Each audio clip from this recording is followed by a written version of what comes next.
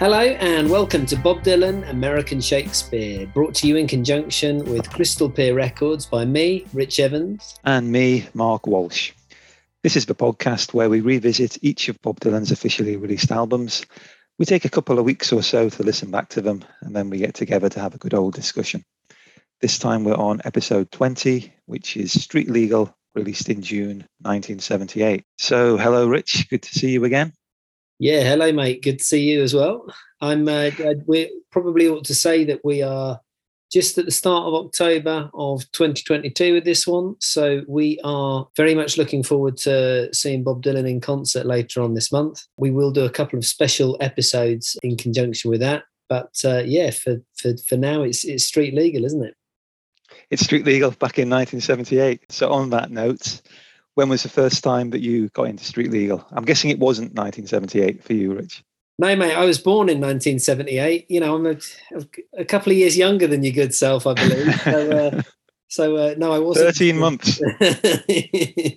That's 2 years in old money.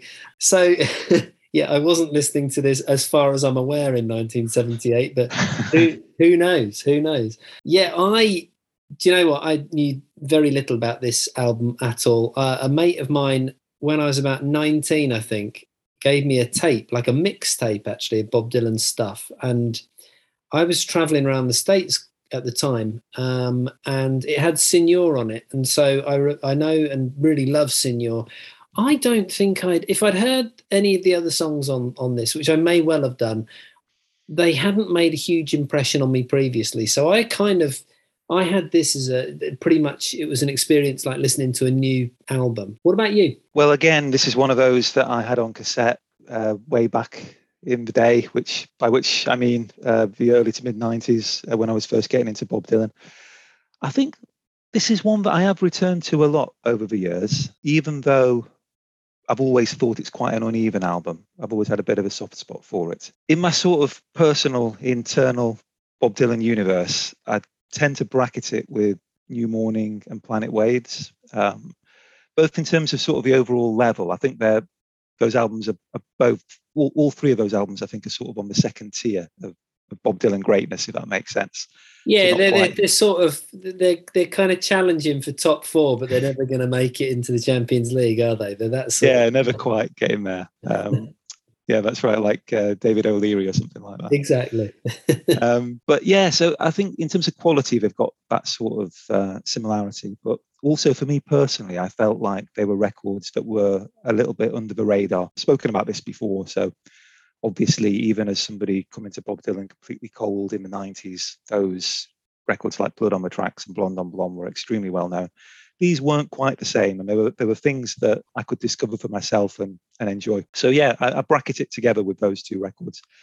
But the other really important thing about this album, I think, for me, when I was first listening to Bob Dylan, is it's the last one before we get into the Christian rock era. And when I was 18 or 19, the thought of somebody playing Christian rock was just complete anathema. So I don't think I even engaged with those records for a good decade or so. On principle, which I think now looking back was arguably a mistake, but we'll get into that in the next few episodes. So certainly, yeah, this was one of those that I enjoyed from many, many years ago. Although, as I say, I do still think it is quite uneven, which we'll no doubt get into. Yeah, I think so. And I think what we'll try and do on this occasion is we're going to deal a lot more with the songs. We have at times strayed off into kind of historical stuff, political stuff. We'll do a little bit about the background of this record, but I think that this is very much one about the songs. We are, of course, a podcast called Bob. What are we called? Yeah, we are called Bob Dylan American Shakespeare, and we do try and make Shakespearean links. Now, I think there are certain Bob Dylan records where this is much, much easier. There are others where it's slightly more challenging. This is one where we've got a few ideas and we will explore those, but we're not going to kind of hammer the immortal bard links quite as much as we might have done on other occasions. There will be plenty more of that to come in future, though. So don't worry. Thank goodness. Well, yeah, exactly. Okay, well, talking of background then, mate, I mean, what have we got to say if we've got to kind of put this in a nutshell kind of thing? Well, I suppose the first thing is to say that we are a couple of years on from Desire now. And although on this podcast we don't like to dwell on the sort of personal events in Bob Dylan's life, we are very much looking at this from a point of view of engaging with the records as fans of the music.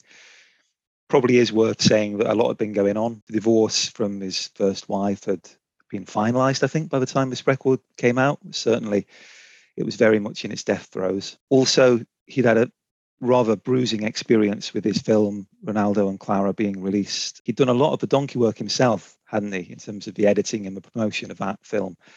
And so the savaging that it got on release must have hurt, particularly on a personal level. And so, although it has been 2 years since his last studio record, it's not as though it's been a quiet time in his life leading up to this. But the sort of the more immediate background is that most of these songs are thought to have been written in Minnesota in the summer of 1977.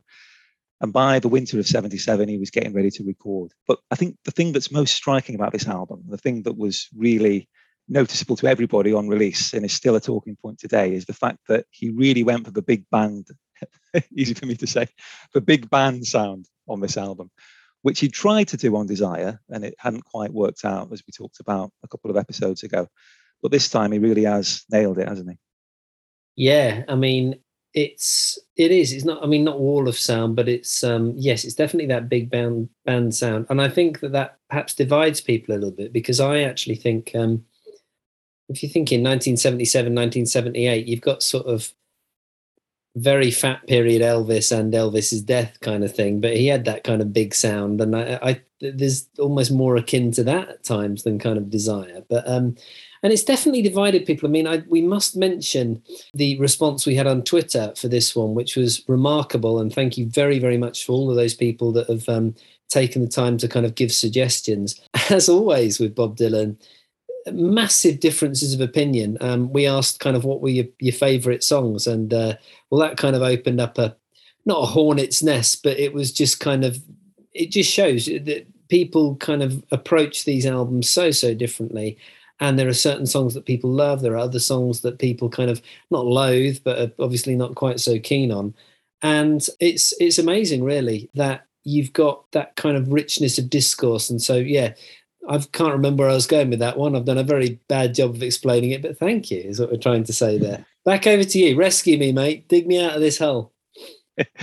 Yeah, thank you very much, everybody. It was great to see that discussion going on Twitter. I did try to approach this scientifically and make a little tally chart of all the names of the songs that people said were their favourites on this album. But I'm going to reveal the results of that later, so you'll have to wait and see. But yeah, I agree with you, Rich, on the Elvis point. I get that feeling as well. There's a famous record, what is it, Aloha from Hawaii, where he's got the full band going on, hasn't he? And all the various TV specials from that sort of era as well. And you get a sense of that on this record, I think. I think you do. And don't get me wrong. I mean, I love that, that period of Elvis. I think it sounds fantastic for all of its massively overblownness. It's powerful stuff, isn't it? It's really quite astonishing. And I think there's 2 points here that I think are worth mentioning before we launch into the songs, from my point of view anyway, is that one, this point in music history for Bob Dylan, we're approaching it now where this isn't even halfway through his canon, of course. But if you're there in 77, 78, he may well have been, in certain people's eyes, a kind of washed up has-been. And I think the other thing is that time then, 2 years was a long time. I mean, I don't mean in a literal sense, obviously, but when you think about how music moved very, very quickly, developed very, very quickly back then, I mean, you suddenly, the kind of contemporary albums are things like Marquee Moon by Television. The Ramones are putting stuff out, Elvis Costello, the Pistols. You've got all of this new wave kind of stuff. Then you've got things like Kraftwerk, Steely Dan, Bowie's Low, Animals by Pink Floyd. I mean, it's a shifting sort of musical landscape. And I think that you may well, had you been a quite hip listener in 1977, 78, have looked upon Dylan as kind of yesterday's man, really, because of that. Because this is not, and we'll talk more about this is not something that is breaking massively new ground, I don't think. This is almost arguably harking back to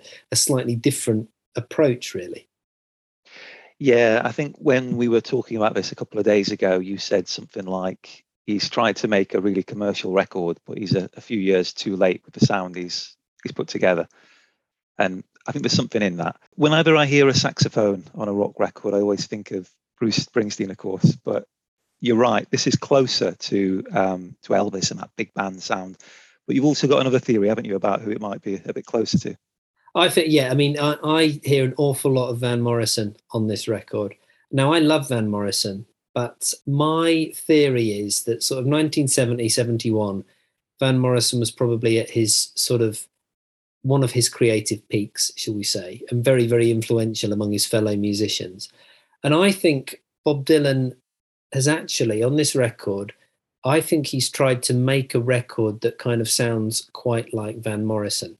We talked before, a few episodes back, how Bob Dylan kind of, it's almost like he became a genre unto himself. And he does that again in future. But I think at this moment in time, he's kind of stepped outside of that being a genre unto himself. And he's tried to almost mold his ideas with what he thinks is going to be a bit more kind of quote unquote commercial. I think the problem is that this is 1977 and he's kind of harking back to 1971. And so as a result of that, I think, again, it's sort of a bit out of its time. I am perfectly willing to be shot down for this. It's a theory that I developed while driving and listening to this. And I just thought, you know what? It's so kind of Van Morrison to my ears that I've gone with it. But yeah, back to you, mate, anyway. Well, I mean, whether or not he was actively influenced in that way or consciously influenced, it's certainly something that was gestating with him for a while. Because, as we said, he tried to do something similar on Desire and it hadn't worked out. He'd had his whole Band of Brothers thing going on with the Rolling Thunder tour. And he was very keen to get this band set up. So he started putting the band together late on in 1977 with a view to the world tour that kicked off in 78. So we'll talk about this a lot more next time when we will be talking about the Budokan record. But I think it was in January or February that they set off for Japan. Then there were concerts in New Zealand and Australia. The first time he'd ever been to Japan and the first time he'd been to New Zealand. Well, first time he'd been to New Zealand, but the first time he'd been to Australia since 66, I think. So a really big event in his life and in his career. And this record was recorded in the interim between that kind of Asian tour, I suppose, and him setting off for, was it England next or was it America first? I forget. But anyway, certainly in the April, this was recorded in Santa Monica. And this was the tour. Sorry, mate. This is the tour when he famously played. I think it was Earl's Court, wasn't it? And the sound was, by all accounts, quite dodgy, but the gig was great. I know that Is It Rolling Bob talks quite a lot about that, or have done on some of their podcasts, certainly. Well, I mean, even in Europe, it was the first time he'd been back since 66 to play shows. So it was a massive thing for everybody involved, I think, including Dylan himself, of course. And I suppose even today, the prospect of a world tour must be quite daunting. But I think we're still in the era in 78 where logistically it must have been quite an undertaking. And certainly there was some evolution of the band between him getting it ready and rehearsing for Japan and then recording the record. He started off with Howie Wyeth on drums and Rob Stoner, both of whom had been on the Rolling Thunder and on Desire. But by the time of the recording, they dropped out. He also had another thing that was very controversial, of course, was that as well as having this big band sound, he had the three backing singers who were on the tour and also were very prominent on the record. And that hasn't always been well received, has it? No, but you know what? I think that is one of my favourite aspects of this, because I just think that I don't like the saxophone, but I do like the kind of gospel-like sound that we've got going on here. And so I think that from my own sort of point of view, I think that kind of rescues this a little bit for me, having those backing singers. But yeah, it is quite a departure, isn't it? Because this is sort of Dylan in a sort of soulful, quite funky sort of mood, at least it's in sound kind of terms.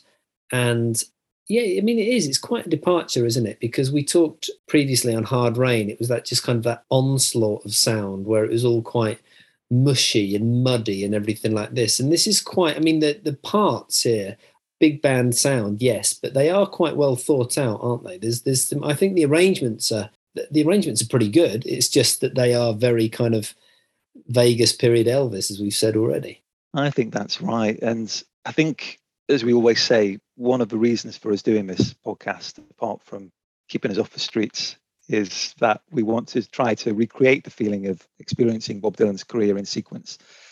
But of course, we've come to these records all higgledy-piggledy in various orders, having had the privilege of being born much later and being able to do so. So for me, for example, hearing Senor or Where Are You Tonight, I just thought, well, that's Bob Dylan. I didn't think, oh, Bob Dylan doesn't do the big band sound, or Bob Dylan doesn't have backing singers. I mean, I think by the time I heard Street Legal for the first time, I would already have heard Biograph, which means I would have heard that version of Caribbean Wind with the backing singers doing the whooshing effects. Right, yeah. Once you've heard that, Street Legal is pretty tame in comparison, isn't it? So, you know what I mean? So I think that we perhaps don't feel that level of shock or level of newness that his regular audience would have felt in 1978. I think you're right. It was a very big departure. And it was consciously a departure for him too. It's interesting that you mention, isn't it, the idea of us having been born much later, and so therefore kind of being able to deal with his career and sort of to some extent contextualize things. I think if you were a kid now getting into Bob Dylan, it'd be mind-blowing, because you could put one of those like Spotify shuffle playlists on and you could have everything from tub thumping protest singer to Caribbean Wind and the modern stuff and the kind of the sort of Great American Songbook era and everything like that. And it would just, without any kind of, you don't need any kind of context, but I mean, it's like he's 4 or 5 different people, isn't it, really? I think the point when we both approached Bob Dylan is quite interesting, though, because, of course, and we've said this before, I think monetary concerns were quite key in how I discovered Bob Dylan, because you could get hold of the older stuff more cheaply from record stores and stuff like that. The sort of, well, the 80s stuff, no one really was that fussed about buying when I was of that kind of age. But things like Street Legal, I always remember them being more expensive. So you could pick up like a discounted Highway 61 or something like that on CD. But then Street Legal would be more expensive. And so as a result of that, I think that's another thing that influences, as an adolescent, your kind of buying habits, really, doesn't it? But there we go. I know what I was going to say, just very, very quickly. I said that we deal with the Shakespearean link. And the one thing I was going to say is that I think Bob Dylan, at the end of the day, he's always a businessman. And so he's always got that idea of how to make money, how to be a success, how to kind of engage and please an audience. And I think that he's genuinely trying at this point in time to kind of meet them halfway. That's the impression I get. I think this is a much more accessible album than some of the ones that have gone previously to some degree. And I think that's something, I mean, this might again be a little bit tenuous, but Shakespeare was capable, and obviously capable, of doing this. He was a businessman out and out, and he would kind of bend and change direction according to who his masters were in many regards. I mean, you look at a play like Macbeth, you've got a recently ascended James I who's madly into witches and witchcraft, and hence the fact that Macbeth, lo and behold, deals with witches very famously, obviously. And I think that this, I mean, I'm not saying that Dylan's doing anything with Macbeth like witches here, but what I think he is doing is just trying to, he's very conscious, I think, of his audience here. We've talked before about how Bob Dylan was at a point in his career previously where it was almost like he could do whatever he wanted to because he was Bob Dylan. And I just wonder, there's quite a few of the songs in this, I think, are imbued with a degree of uncertainty. And I wonder if some of that is maybe connected with his own uncertainties about his place in the world, his place in the musical landscape, certainly. And so I wonder if he's kind of almost like being a bit faltering here, a little bit hesitant, kind of just not quite thinking that he's going to plough his own furrow, but instead that he's going to try and meet the listener, I suppose. That's a big rambling thing. Sorry, I've gone on there a bit, but there we go. Well, we have got The Treacherous Young Witches on this record, of course, so you can have that one for free. Thank you. Yeah, I think there's a lot of experimentation going on this record, isn't there? And I think that some of it works really well and some of it doesn't. I agree with you. I think the backing singers do work really well on the album. And actually, the arrangements generally are really gorgeous. for the most part. That being said, though, in terms of it being an accessible album, I think those points are in favour of that argument. But lyrically, it's very, very dense. I find a lot of it impenetrable, to be perfectly honest, as we'll discover as we go through the individual tracks.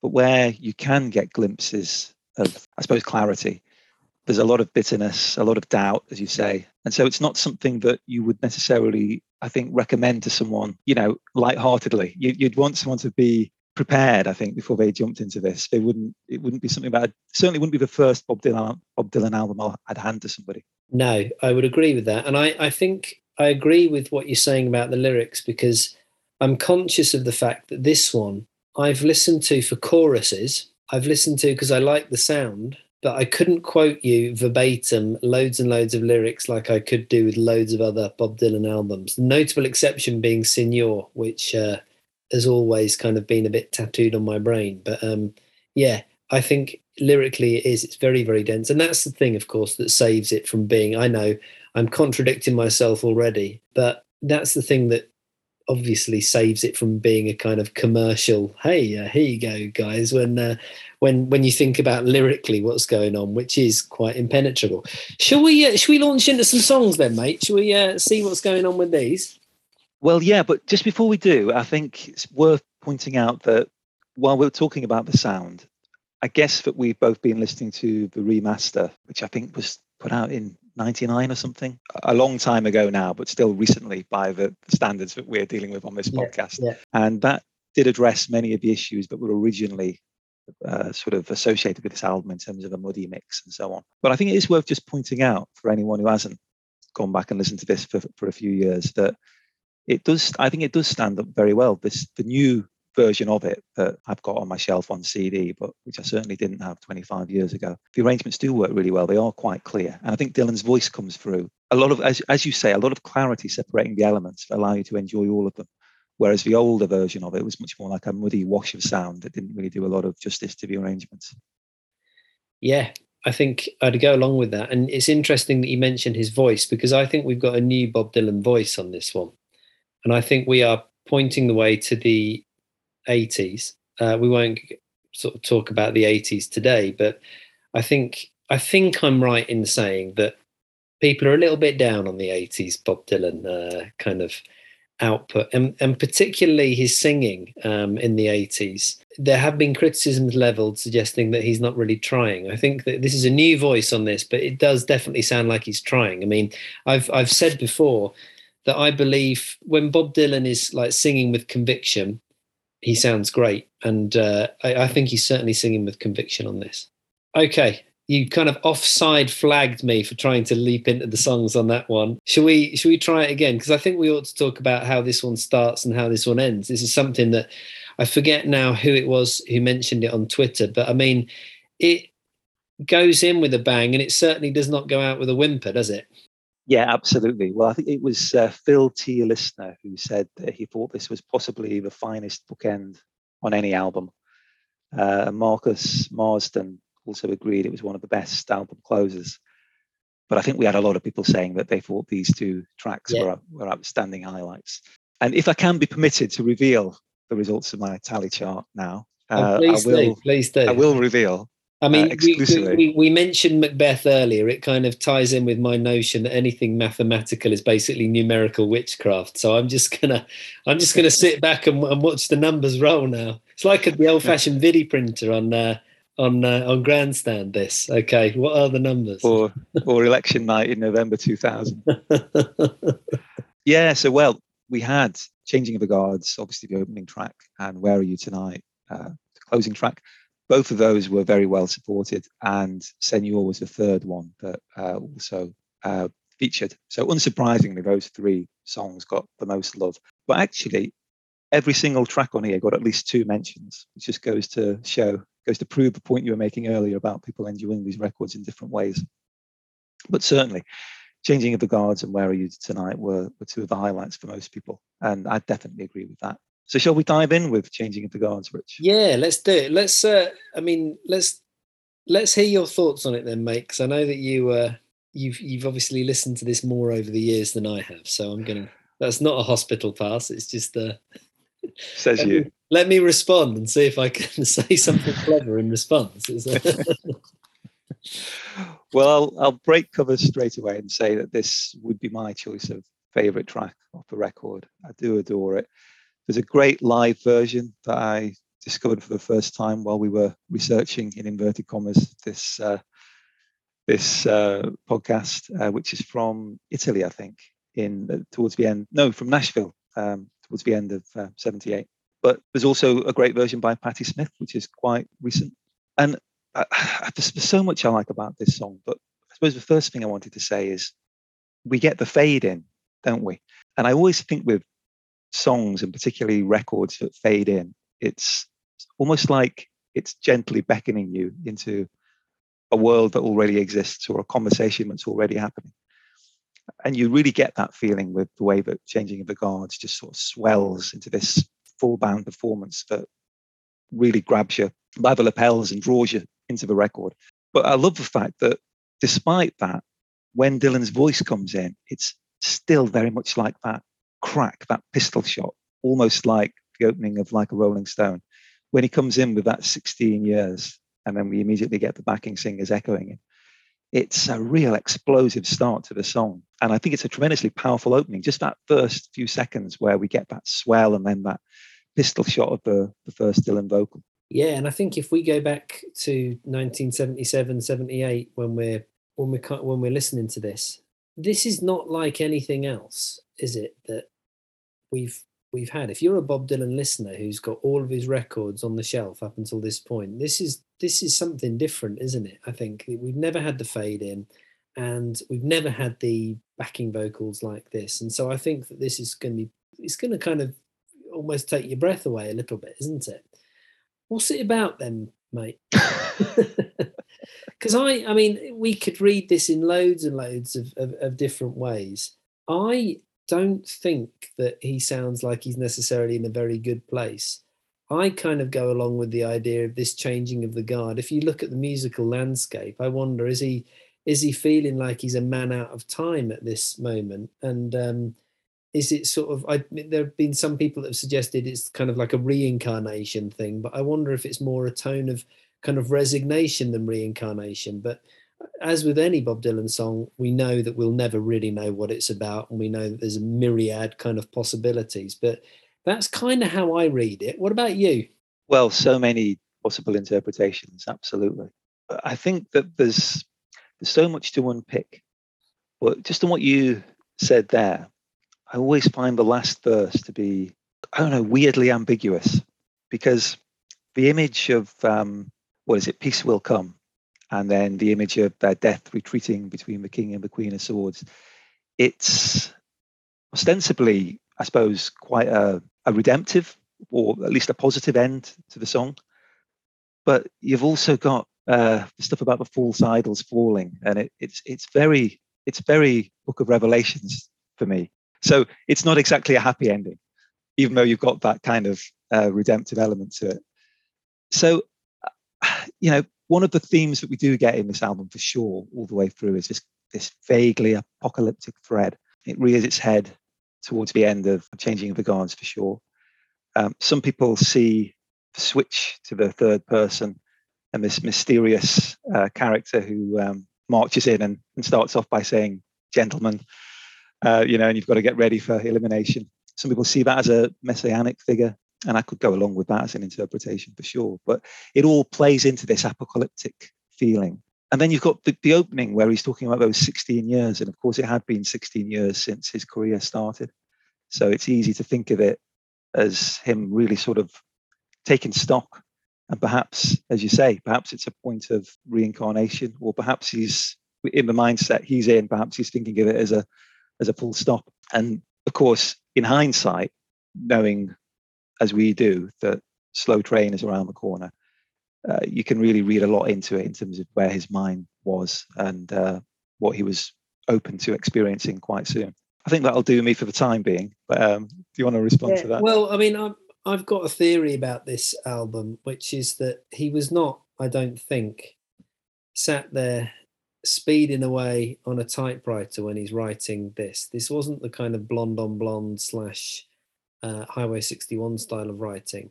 I remember reading years ago about how Leonard Cohen had kind of just carried a notebook around when he'd been writing Hallelujah, and he would just kind of like endlessly revise and reshape and stuff like that. And I think I kind of wonder if Bob Dylan might have done aspects of this with these particular songs, because I don't necessarily think they make sense in a linear kind of fashion. It's almost like, oh, yeah, that's a good verse. Stick that one in there. Oh, I quite like that. Let's switch that line around or whatever. And it's kind of not narrative in the same way, is it? And so that's where I think we're kind of at with this, and I think that's why it's quite difficult to ascribe any kind of definite meaning to a lot of these songs. But go on, Well, mate. Yeah. yeah, just on that, I'm going to appeal to authority and say that Michael Gray has called this lyric opaque. So we're in good company when it comes to taking that view.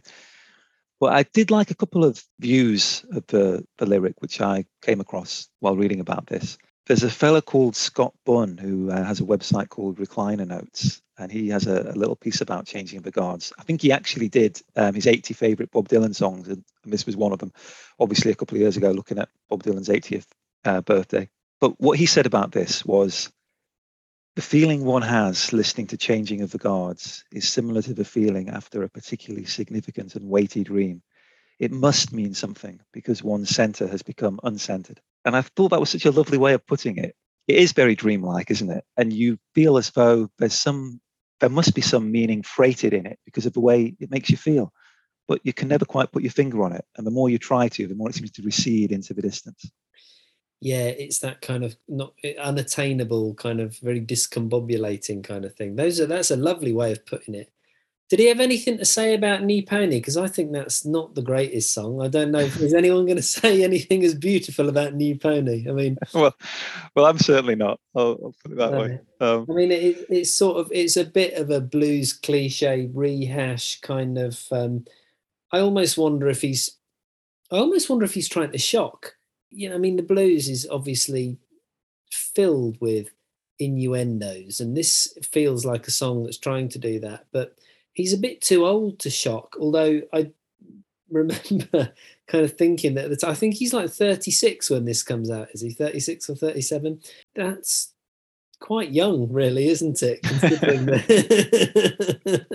No, it's not, but we like to think it is. But it's old enough to know that New Pony is not a great song, surely. You think like, But I think New Pony is a case in point. I don't like the song. I don't like the lyric, but he puts a lot of heart into the delivery. We believe him, don't we? I think that's what saves it. Yeah, it's what saves it. We've talked about, because it's a good performance. It's just a crap song, I think, is where I'm going with this. Like, that was what I was hinting at. But also the arrangement. I mean, the band are playing it, aren't they? They're really getting into it. Yeah, absolutely. I think it'd have been a lot of fun playing it in the studio. I think it'd have been a lot of fun singing it in the studio. It's just not a lot of fun to listen to, really. Well, it's that thing, isn't it? Because I mean, I love blues music. I love old blues music, particularly kind of like your sort of Muddy Waters, Howlin' Wolf kind of stuff. And this is just sort of somewhere between that and, I don't know, the kind of Clapton-y sort of approach. And it just doesn't quite work for me. But, you know, I'm sure that there are people out there who dote on this one. But, and good luck to them in that sense. Okay, right, over to you, mate. Just before we move on from New Pony, Rich, probably worth pointing out that one of the backing singers on the record, Helena Springs, she's thought to be the inspiration for the song, and of course she also co-wrote, I think it was 19 songs with Bob Dylan. I think just before the tour, so before the album was recorded. I could be wrong about that, but none of those songs were recorded for this album. But I think that must have been such a strange experience to be singing the backing vocals on a song that was about you in some sense. And I think it probably is worth saying that the backing vocals are one of the highlights of the track, much as I dislike it in general. They are rather affecting. Yeah, it must have been an oddity, especially considering how sort of suggestive, shall we say, some of the lyrics are as well. It's like an in joke that virtually everyone's in on, I think, isn't it? It's one of those. Yeah, absolutely. But shall we Yeah, Should let's we move on then? Yeah. So next up, we've got No Time to Think. I've got a theory about this one, and I think that whenever I listen to this, it sounds like it's written for a musical. It sounds like it could have been sung by a big kind of like a show band kind of thing, with a big chorus behind it. The way that the chorus sounds really, really reminds me of a kind of West End / Broadway kind of show. Even the three the sort of the 3/4 time signature which there is in this as well. I get the impression of Bob Dylan kind of skipping across the stage in like a long Victorian coat, like the Artful Dodger or something, just singing this, because everything about it just with like really crap paintings of like Dickensian London in the background kind of thing.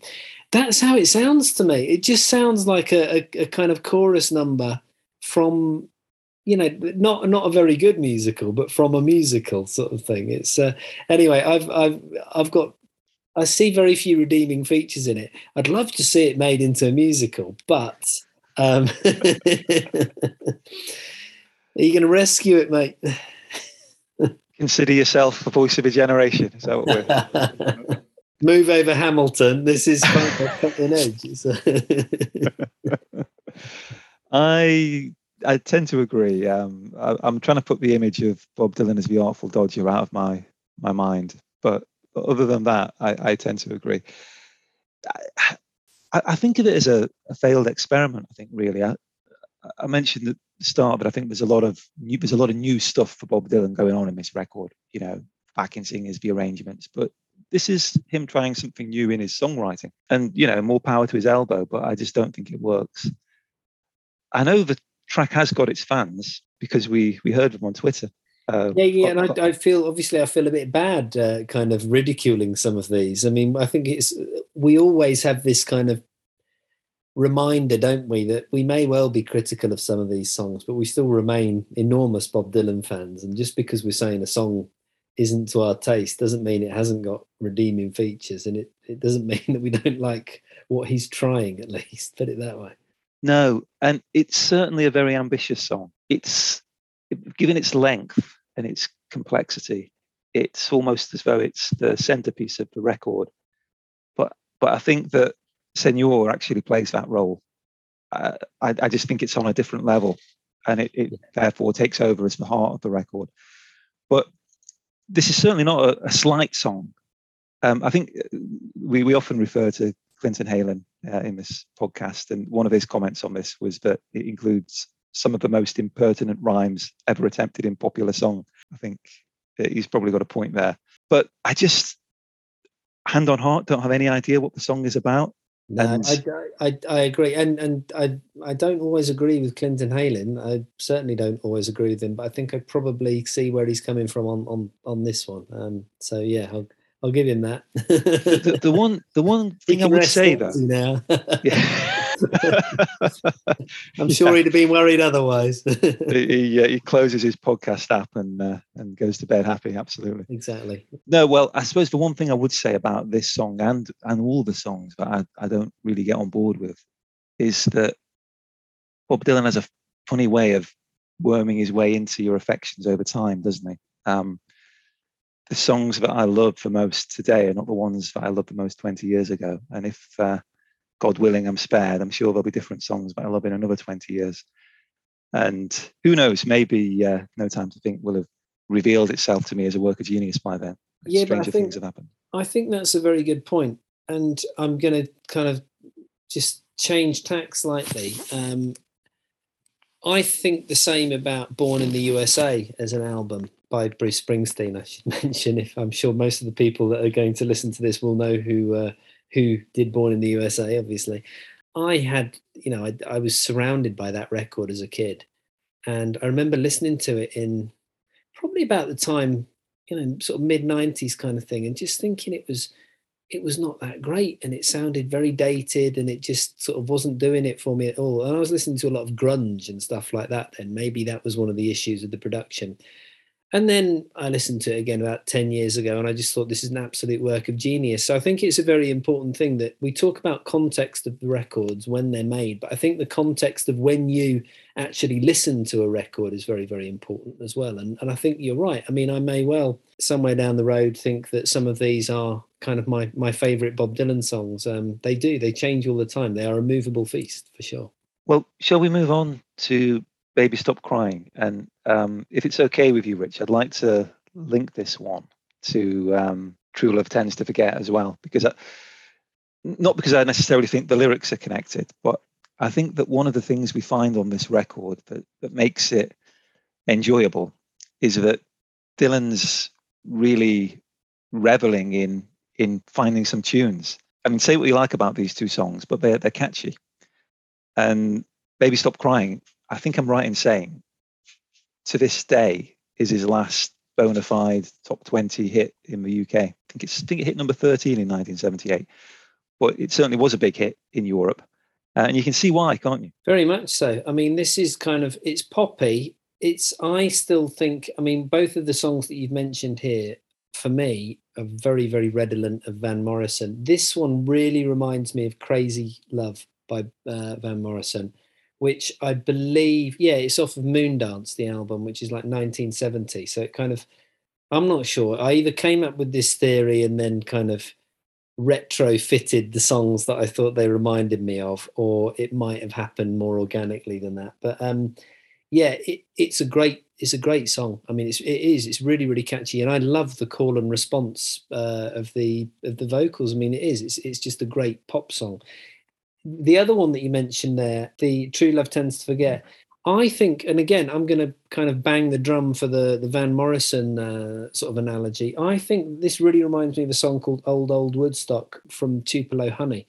There's something about it. And so I mean, my mind is made up where I think Bob Dylan was going with all of this kind of stuff. But I really like both of those original songs, and I really like what Bob Dylan does with them here as well, as in the songs that are on this record that he has written. I don't mean that he's kind of covered other ones. Yeah, they are. They're really catchy. They're really like brilliant arrangements and really good performances. I agree. I suppose lyrically, probably a little bit slighter. Well, certainly a bit slighter than the more complex songs we've talked about so far. But yeah, it shows he could crank out a hit when he wanted to, and he was definitely in the mood for that here.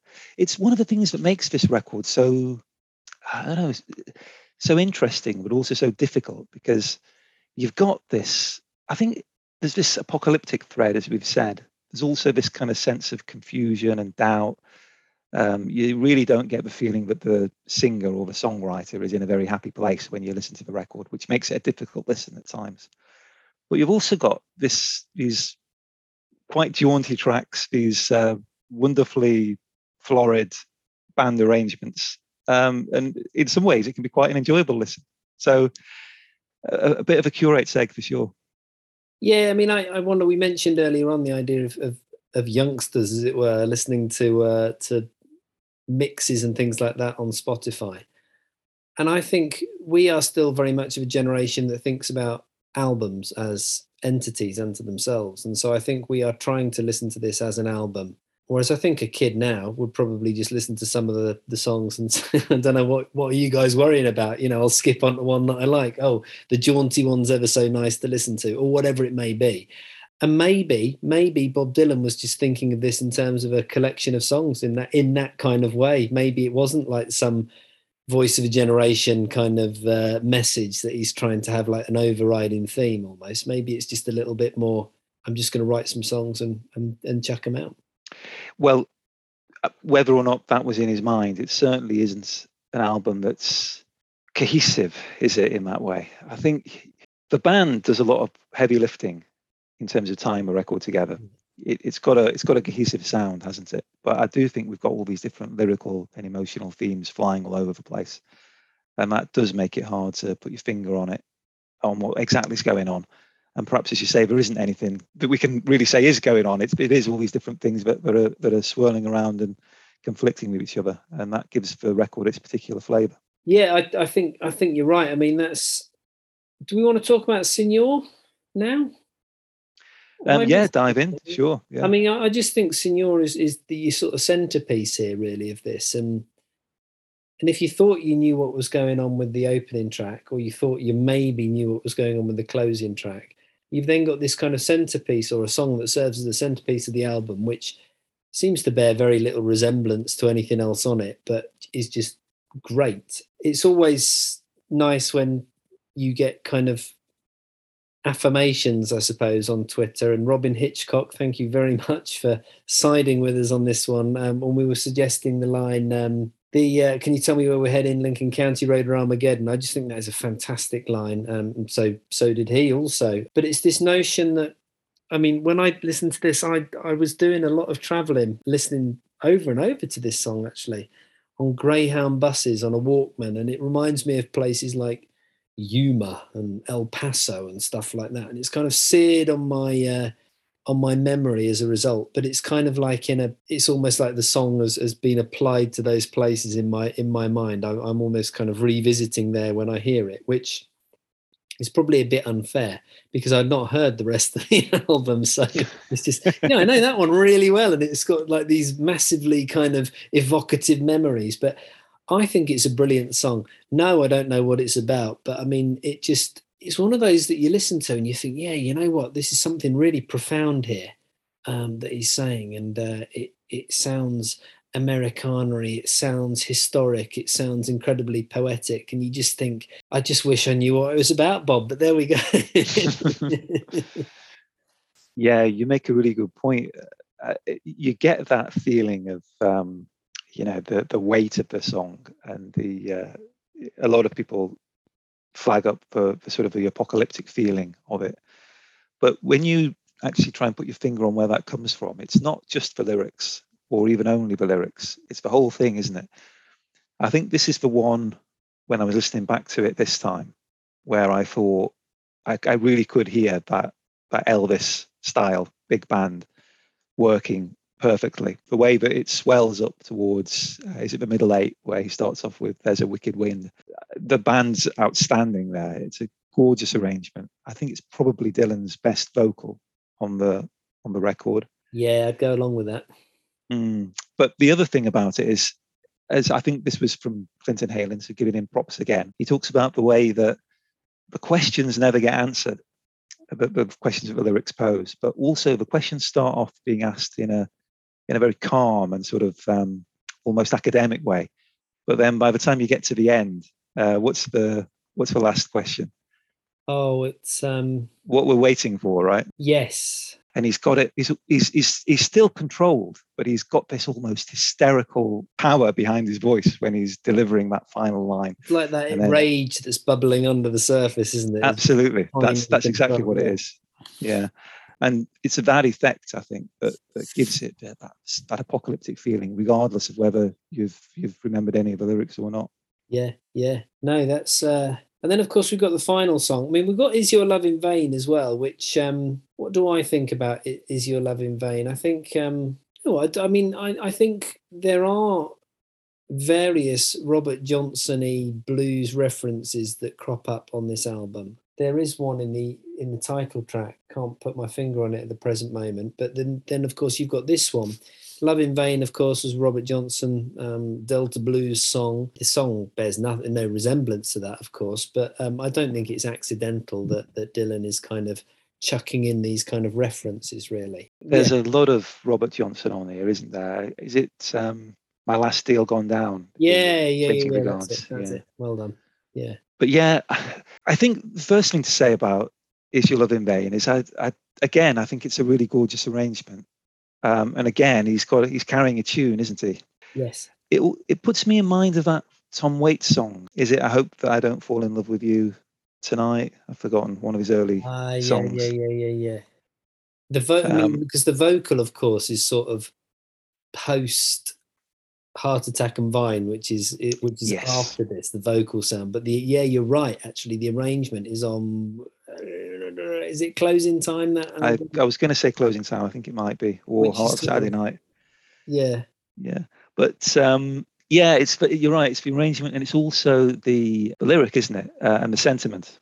But I suppose the difference is, well, several differences. First, the difference I was going to mention was that with Tom Waits, you get the feeling that in this particular case, the cynicism that pervades his internal commentary as he's looking at this woman next to him is a facade, and that actually he would be falling in love with her at the drop of a hat.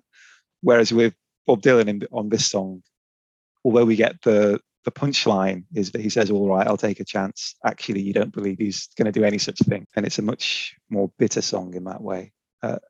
And without being stereotypical about it, it's a song of an older man. I think probably a younger person wouldn't have come up with a lyric like this.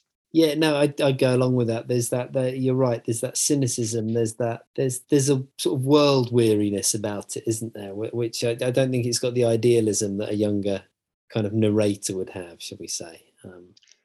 I think so. But the other thing is that even at the time when the record came out, this was one of the ones that was flagged up as being sexist. The notorious lyric, what is it?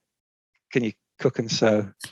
Yeah, make flowers grow and all of that kind of stuff. Yeah, I mean it does not scan at all well in 2022. I'm not sure that it would have scanned particularly well in 1978 either. Really, I mean, no, I was far too young then to have any opinion. You might have. I don't know, mate. What, you'd been two then, wouldn't you? Like, I was tuned into the sexual politics then. Yeah, sure. But no, it's really not aged well, has it? That, I mean, that's. But there's a lot of that on this record. I mean, I think New Pony, as we've talked about, is borderline misogynistic. It's certainly not a pleasant listen. But this was the mindset he was in. I mean, and I don't want to go all pop psychology, even though I'm going to. But people talk about Blood on the Tracks as being a divorce record, and we mentioned how that was too pat. And there was so much more going on, and you've got this.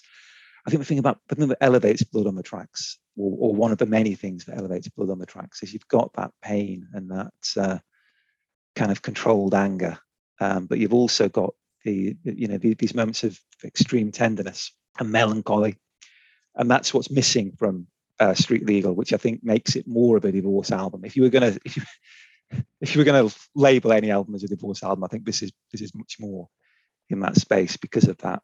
Yeah, this is the kind of album where he's sitting up with old Jack Daniels, isn't he? And he's kind of bemoaning what was. I mean, I suppose, and I'm not about to defend the lyrics here, but I suppose what was quote unquote acceptable to say in the late 1970s would probably make people's skin crawl today and your hair stand up on end and all of that kind of stuff.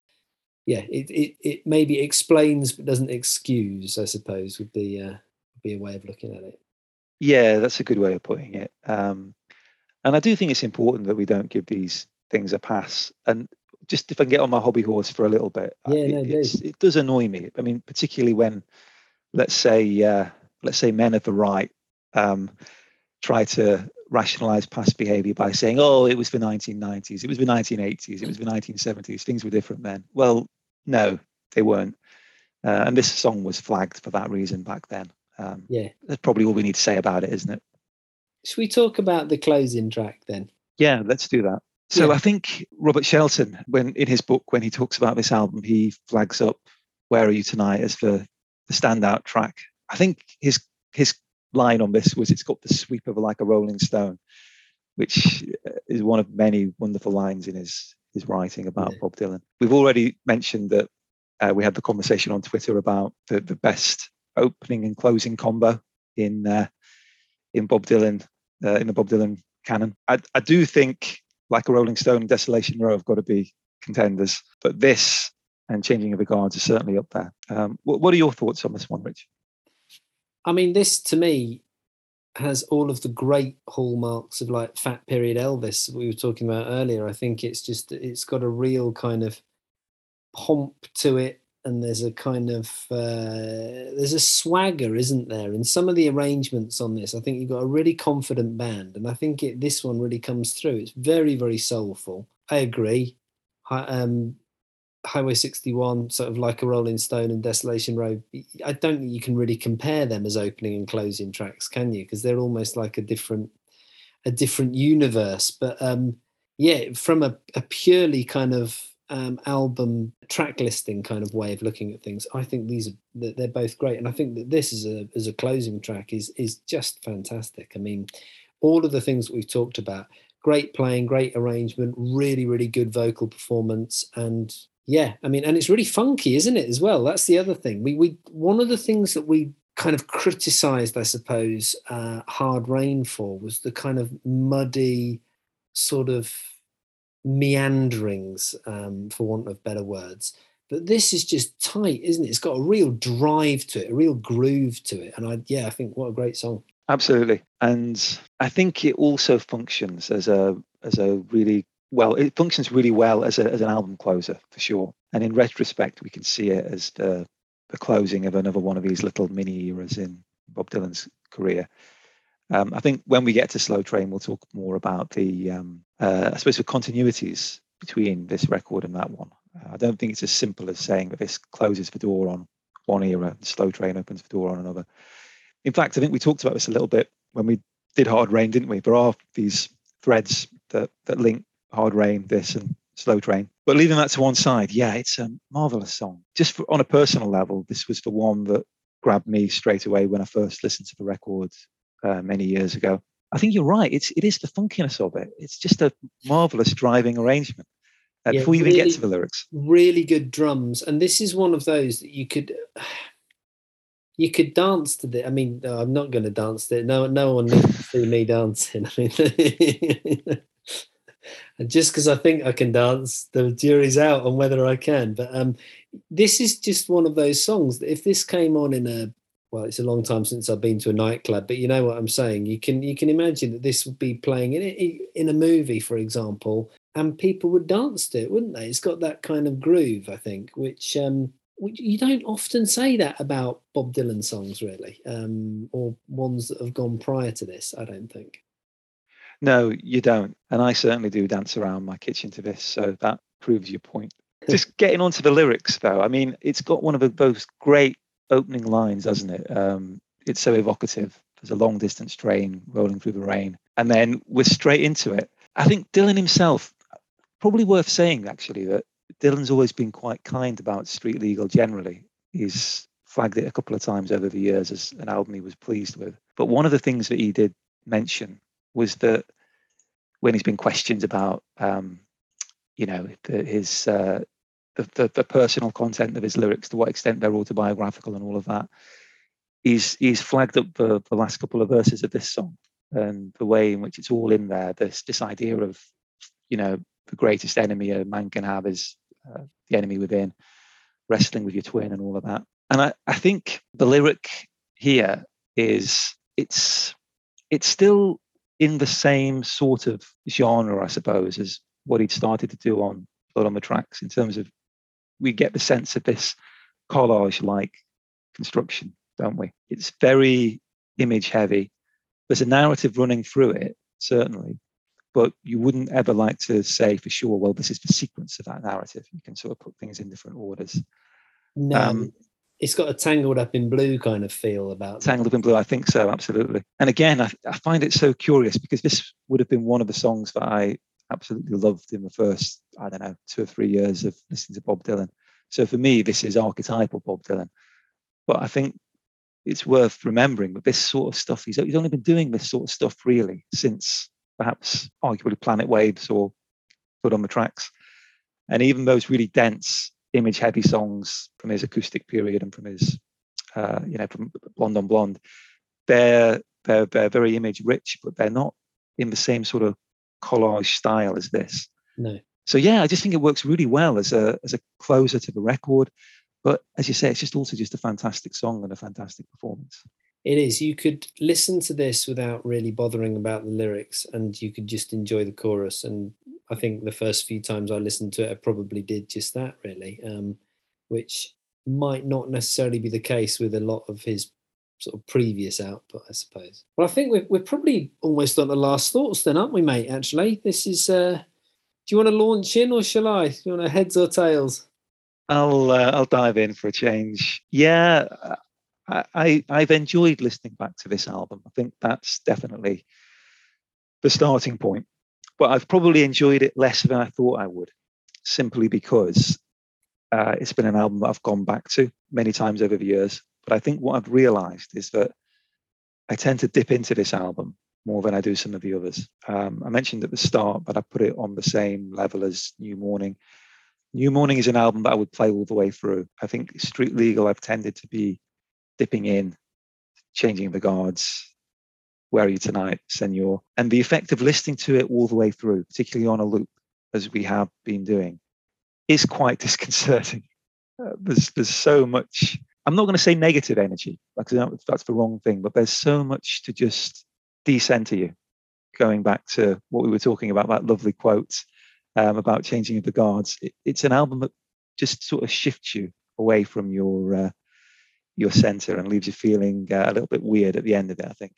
So for that reason, I don't find it necessarily a totally enjoyable listen, although there is certainly a great deal to enjoy in the album. Yeah, I think I'd go along with that. I mean, my take on it, I enjoyed it as an album. I think that it's a conventional album, this, in the sense that it is a collection of songs. I don't think it's necessarily got any great overriding sort of idea behind it. And I think we've come to kind of expect almost that Bob Dylan will almost always present us with this kind of message or whatever. I think he's just tried to make a good album. I think the only problem with it is that he's made a great album here for like 1971, but we're in 1977. And I think that was why when it was initially released, there were differences of opinion, weren't there? There were people who maybe felt like it was an album out of time. But on overall, I've enjoyed certainly about half the tracks on here. I've really, really enjoyed. And as an experience, I think it's been really, really interesting, certainly.